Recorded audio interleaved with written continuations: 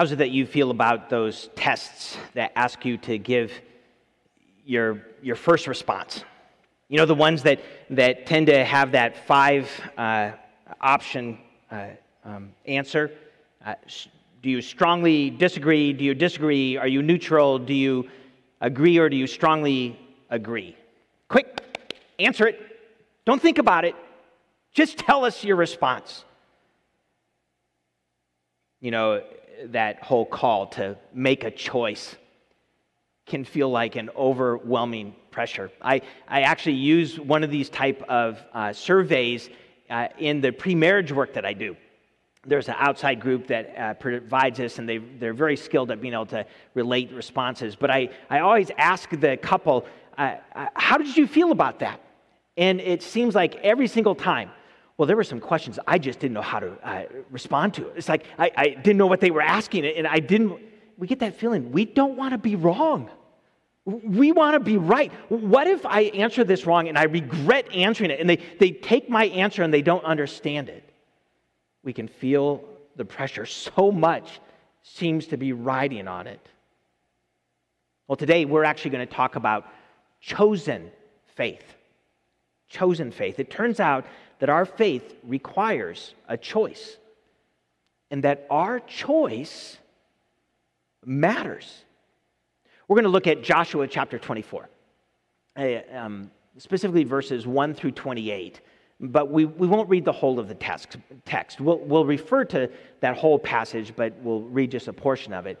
What takes place in Joshua 24 is this formal covenant affirming ceremony.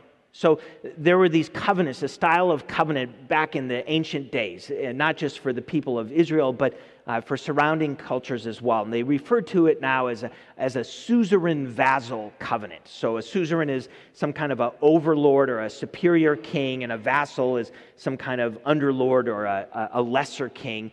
In the situation for God's people, the suzerain or the sovereign is God, and the vassals are God's people.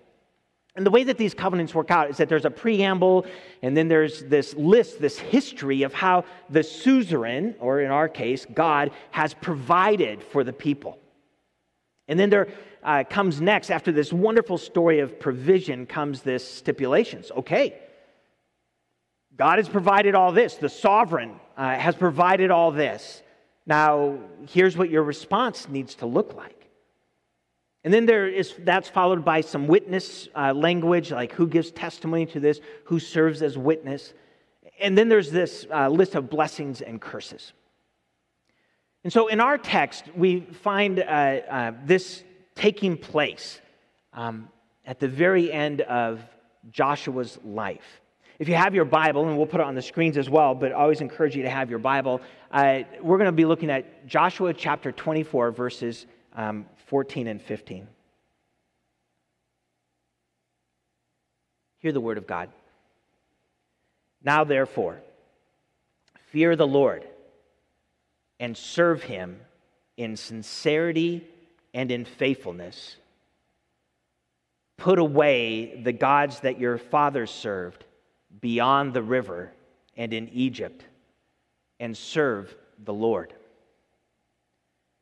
And if it is evil in your eyes to serve the Lord, choose this day whom you will serve. Whether the gods of your fathers, whether the gods your fathers served in the region beyond the river, or the gods of the Amorites in whose land you dwell. But as for me and my house, we will serve the Lord. May God bless the reading of his word, and may God bless our time together as well. This is a hugely important chapter. Now, I realize even just saying that, we have actually said that many times during this series. As we've looked at what it means to be faith people, and we've gone back into the Old Testament, we've found these hinge points, these threshold passages, and they have such importance to the rest of the story of the Bible. Well, this is one of those threshold passages. It's at the end of Joshua's life That means that this season of the Exodus and Moses is coming to an end because the people now are dwelling in the promised land. And they're being asked to make this commitment, this response to what all God has done for them to get them to where they are. And the rest of the Old Testament will be a description of how people lived out the pledge, the response that the people were making on this particular day. It's an important passage, an important chapter. And it talks about choosing. And so I thought for our time today is what we're going to look at is we're going to see what we can learn about this choice for God that we're called to make. Here's the first one. Choosing the God of Abraham, Isaac, and Jacob is the best choice we could ever make. Choosing the God of Abraham, Isaac, and Jacob is the best choice we could ever make. You know, we live in an era of choice. Even during a pandemic, you can walk into any big box store, any grocery store, and just be overwhelmed by the choices that we get to make. In fact, if you listen to music online, you know, it's no longer I only have the choices of these cassette tapes or 8-track tapes.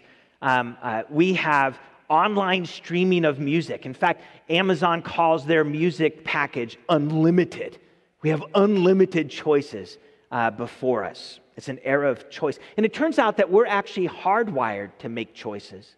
We've been given a frontal lobe that weighs and balances and considers. We cognitively consider things. We have an amygdala and a hypothalamus that gets us ready to respond to more dramatic situations and brings feeling and that kind of response into it as well.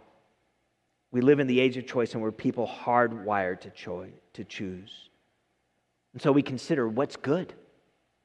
Maybe we ask what's better. Maybe we can even consider what is best.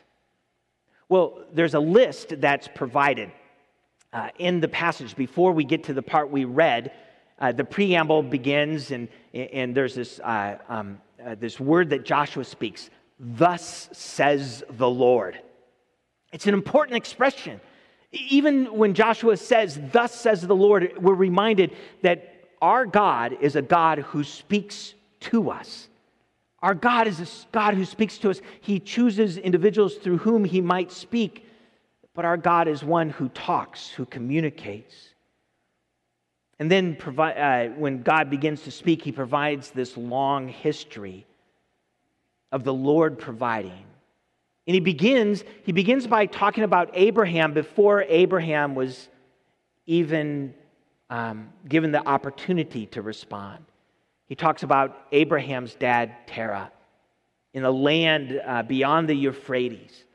And so then he goes on into the story about Abraham and Isaac, God providing Isaac to Abraham, and Isaac has Jacob and Esau.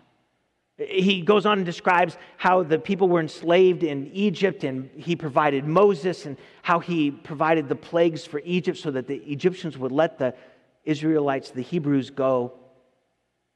And then he tells them about the Red Sea and the wilderness, and he reminds them about, remember, you faced the Amorites, you faced all these other people groups, you were at Jericho, I was there and provided for your victories.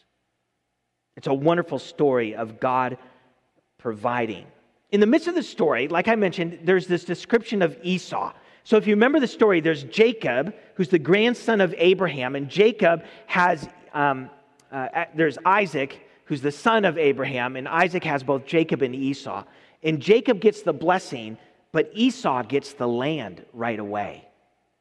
In fact, the people of God in their travel through the wilderness on their journey toward the promised land were rebuffed by the people that descended from Esau.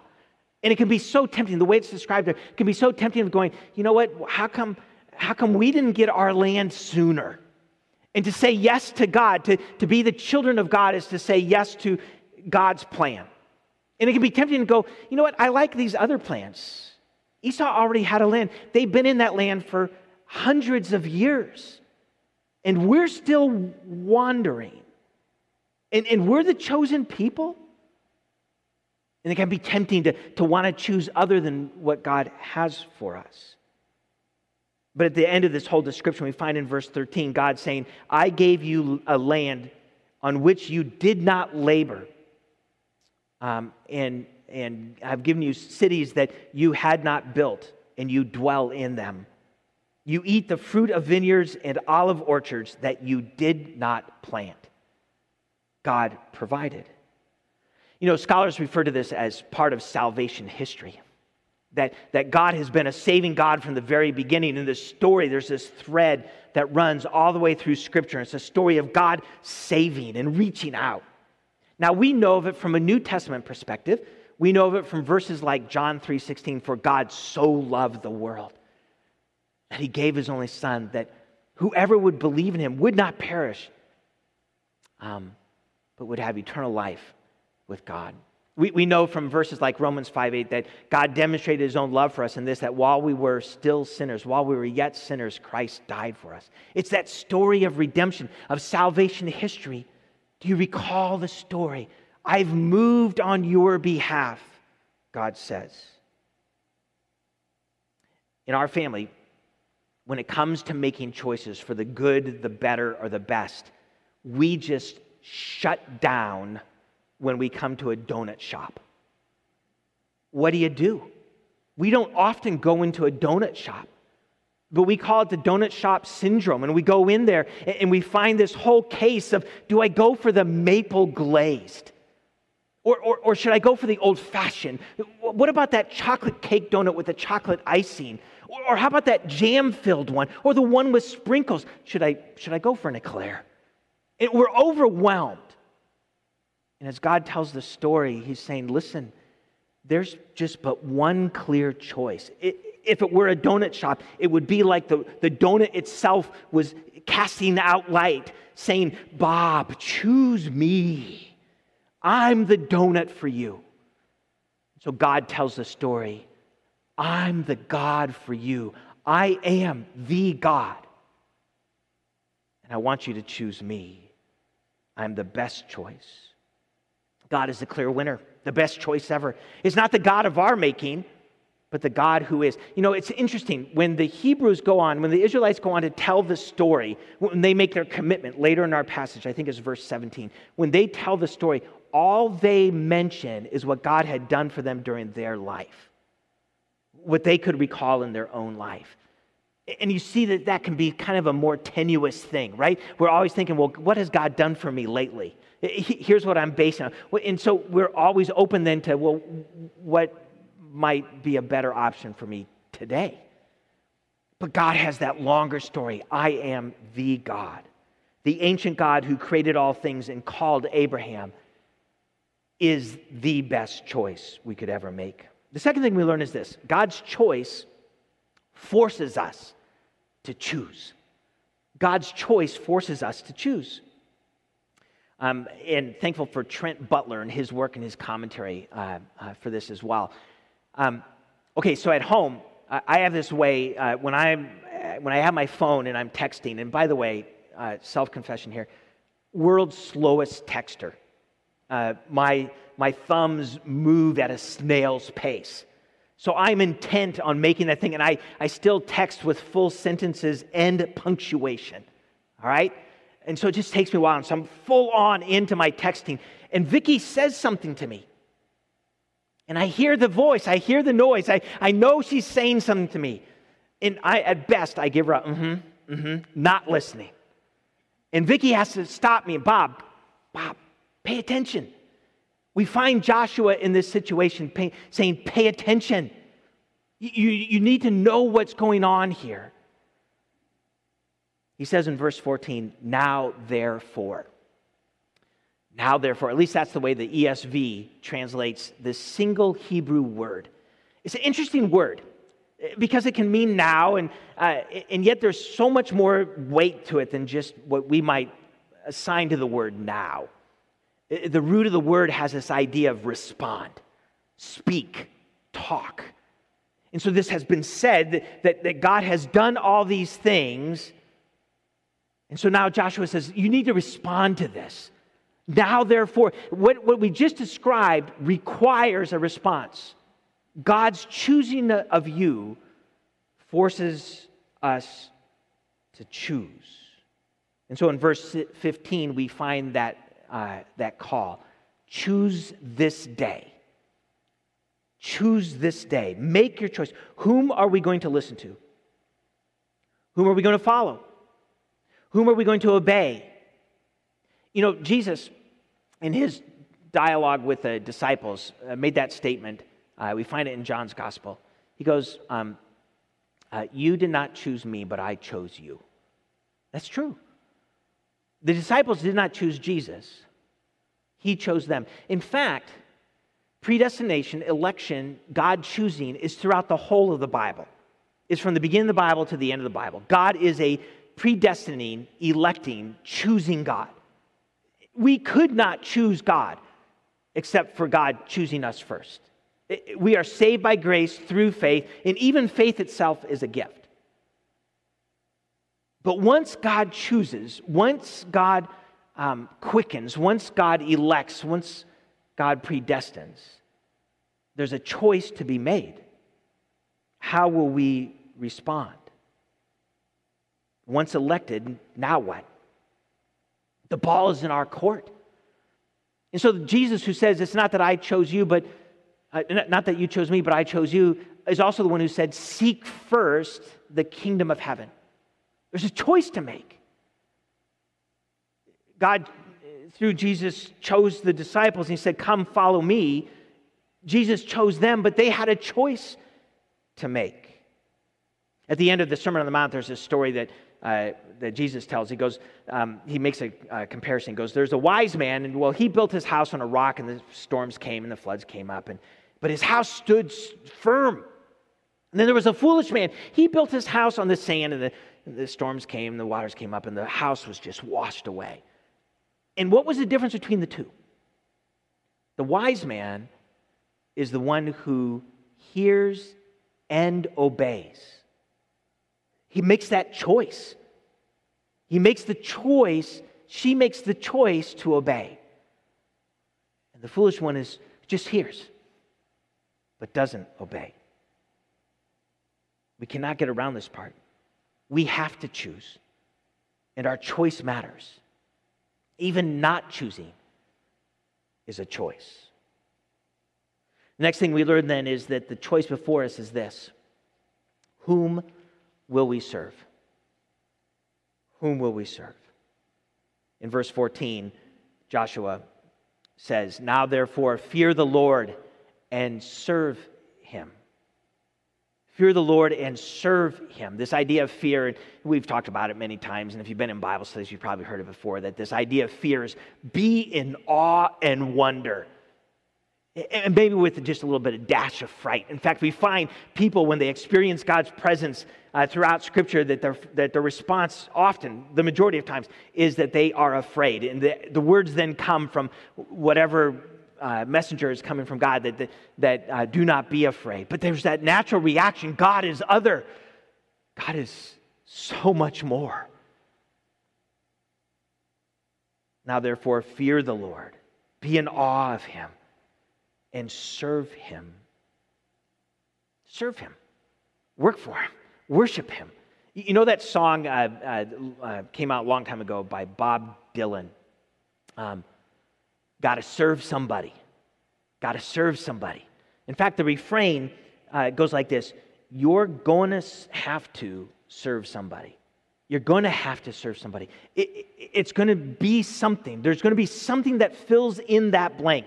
You're going to have to serve something, whether it's your own dreams or your insecurities or the expectations of others or the way of the culture or the direction of your company.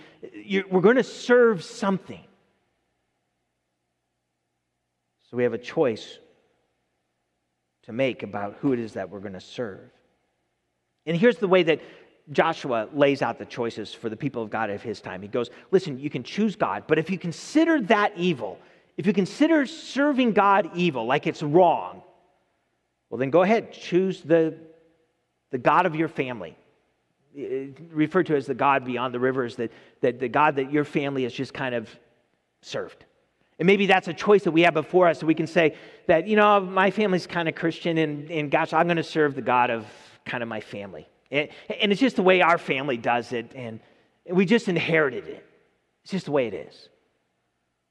The other choice is they could serve the gods of the Amorites in whose land they dwelled. And so maybe we could refer to that as the cultural gods. And so before us is this choice. Are we going to serve the God? But if we consider that evil or wrong, then we can say, well, I'm just going to do my version of God, or I'm going to do the cultural version of God. But if you choose God, Joshua says, if you choose God, then let us serve in sincerity and faithfulness. This idea of sincerity and faithfulness, that we would be all in, that it would be true and full of integrity, that it would be total and complete, that it would be faithful. No poser faith, no pretend faith. And so we ask ourselves, whom will we serve? Borrowing from Joshua's line, we could say, as for me and my house, we will serve blank. What fills in that blank? Next, we find that the best choice is also an impossible choice. The best choice is also an impossible choice. The people said, "Far be it from us that we should forsake the Lord. We will serve the Lord, for He is our God." And so then Joshua, you would think like going, yes, they said yes, they're going to serve God. And the band kicks in and the lights start going all around and everybody's throwing it in together and having a good time. Let's go ahead and have snacks and treats. But Joshua responds instead, you are not able to serve the Lord, for He is a holy God. He is a jealous God. What a buzzkill. What a party pooper this Joshua is. He says three things. You are not able to serve the Lord. We can wonder, is this based on his past experiences? Like he remembers all the way up to this day and just, listen, I've seen your grandparents, I've seen your parents. You say yes today, but you're not going to be able to do it. Or maybe it's current observations that he has. And he knows his people and he goes, listen, I know you, Ralph. I know you, Susie. I know you. I've observed you. I know you and you and you and you. And you can't serve God. Maybe it's because he's being prophetic and he's just he has this insight, this intuition, maybe even a God-inspired thought about what the people are going to be like in the centuries to come. And he goes, listen, I know. Here's the word. This is the word coming to you. You can't do this. The God that is no God to be trifled with. He is a holy God. Not only can't you do it, you need to know that God is a holy God. He's other. He's completely pure. He's incredibly righteous and without fault. And God is jealous. He's not jealous of other gods. He's not jealous of other dreams or visions or hopes. He's jealous of our love and our devotion and our worship. This is no God to be trifled with. He's demanding and severe and unwavering and other. Is he grace-filled? Is he loving? Absolutely. But to say he's loving is not to reduce at all his demands or his severity or his unwavering nature. Our culture today is a culture that is so casual. So casual. We trifle with everything. We've perfected the art of casualizing. But when it comes to worshiping God, any introduction of surrounding gods, poser gods, amounts not just to casualizing faith, but to profaning it. The problem is we can't help ourselves. And yet hope exists. We're not a people without hope, but we do have to realize we can't help ourselves. We are given to profaning God time and time again, but hope does exist. Jesus is God's answer to this problem. We know that in Romans, the book of Romans chapter 7, Paul makes this thing of going, listen, inside my body is this very fleshy thing that even though I say with my mind, I want to follow God, there's this something inside me that just says, don't do these other things. He goes, what a wretched man, I'm lost. And he goes, but then he acknowledges that Jesus Christ is the one who saves me. He also makes this thing in 2 Corinthians chapter 12, verses 9 and 10. He talks about, when we are in our weakest spot, when we're weak, when we acknowledge our weakness, it's in our weakness that we are strong because we realize that we depend upon God. What's impossible for us is possible with God. How many of us like to do the things we're not good at? How many of us like to do the things that we're bad at? Probably not many. And so what we do instead, we find a workaround. We find things to do that we feel like we're probably okay at. But what if our choices, our ways are toxic, corrosive, empty? The only possibility of choosing God and being faithful to that choice is by clinging to Christ. Will we choose the humanly impossible and depend on God to make it happen? Next, we find we are our own witnesses to the choice we make. You remember in that Suzerain-Vassal covenant, there was this portion for witnesses, and Joshua says, listen, you are your own witnesses to this. Your very testimony today is the witness against you for how you will live. You are witnesses against yourselves that you have chosen the Lord to serve Him. Our yes to Jesus. Maybe for you it was a yes long time ago. That yes to Jesus is a testimony. It's on the witness stand for the choices we make today. And maybe we're finding ourselves, gosh, it's not a very good testimony. There's the way I've lived, and it really has turned away from what God's clear call is on my life. So we have the choice to return and revisit our yes once again. The last thing we'll say is this: the choice required is a heart choice. The choice required is a heart choice. In verse 23, Joshua says, then put away the foreign gods that are among you and incline your heart to the Lord. The heart, the inner immaterial self, the will, the personality, who we are. Incline who we are to God. Being a follower of Christ is not just simply about going to church or participating in our favorite programs or ministries or meeting together in a particular room or being a part of certain projects. It's not it. It's about having a heart sold out for God. Hearts inclined to the Lord. In fact, when our hearts are inclined to the Lord, that's when transformation happens. We open ourselves up. God, work your transformation in us. When our hearts are inclined to God, God takes our pride and fashions it into humility. When our hearts are inclined to God, God takes our selfishness and frees it up so that it can become self-sacrificing. When we incline our hearts to God, God takes our hardened hearts and softens them, giving them to compassion. When we incline our hearts to God, God takes our desire for self-preservation and resurrects it into hunger for godly justice.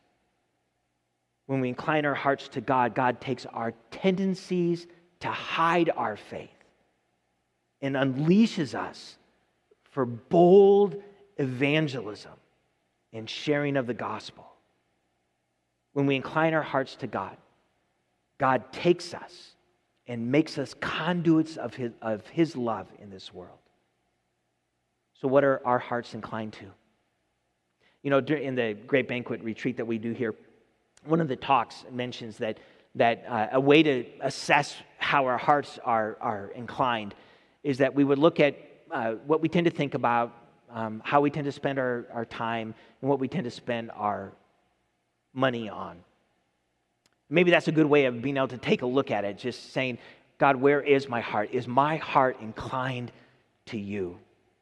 Here's the choice. Will we incline our hearts toward God? So it turns out that faith is indeed a choice. You know, in this series we've talked about covenant faith and reluctant faith and shared faith, faithless faith, disobedient faith, Christ-centered faith, and costly faith. And you can look all those up through our website or through our church app. Yet it comes to this. It comes to this.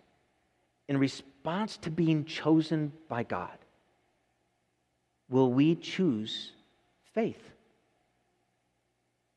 Will we fear and serve the Lord? You know, the record of the people of Israel is not good.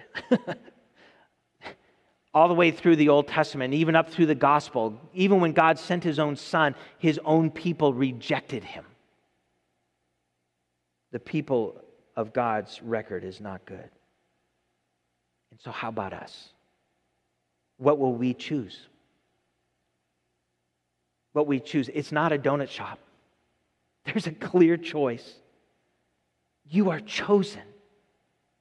So now let us choose in response. And like Joshua, let us be able to say, as for me and my house, we will choose the Lord. Strongly disagree? Disagree? Neutral? Agree? Strongly agree. May our combined answer, our individual answers, all of our answers, be strongly agree. Let's pray together. God, we do thank you for the gift of Jesus Christ, through whom we have hope. We thank you for being the one who quickens our hearts, who extends your grace, who gives the gift of faith.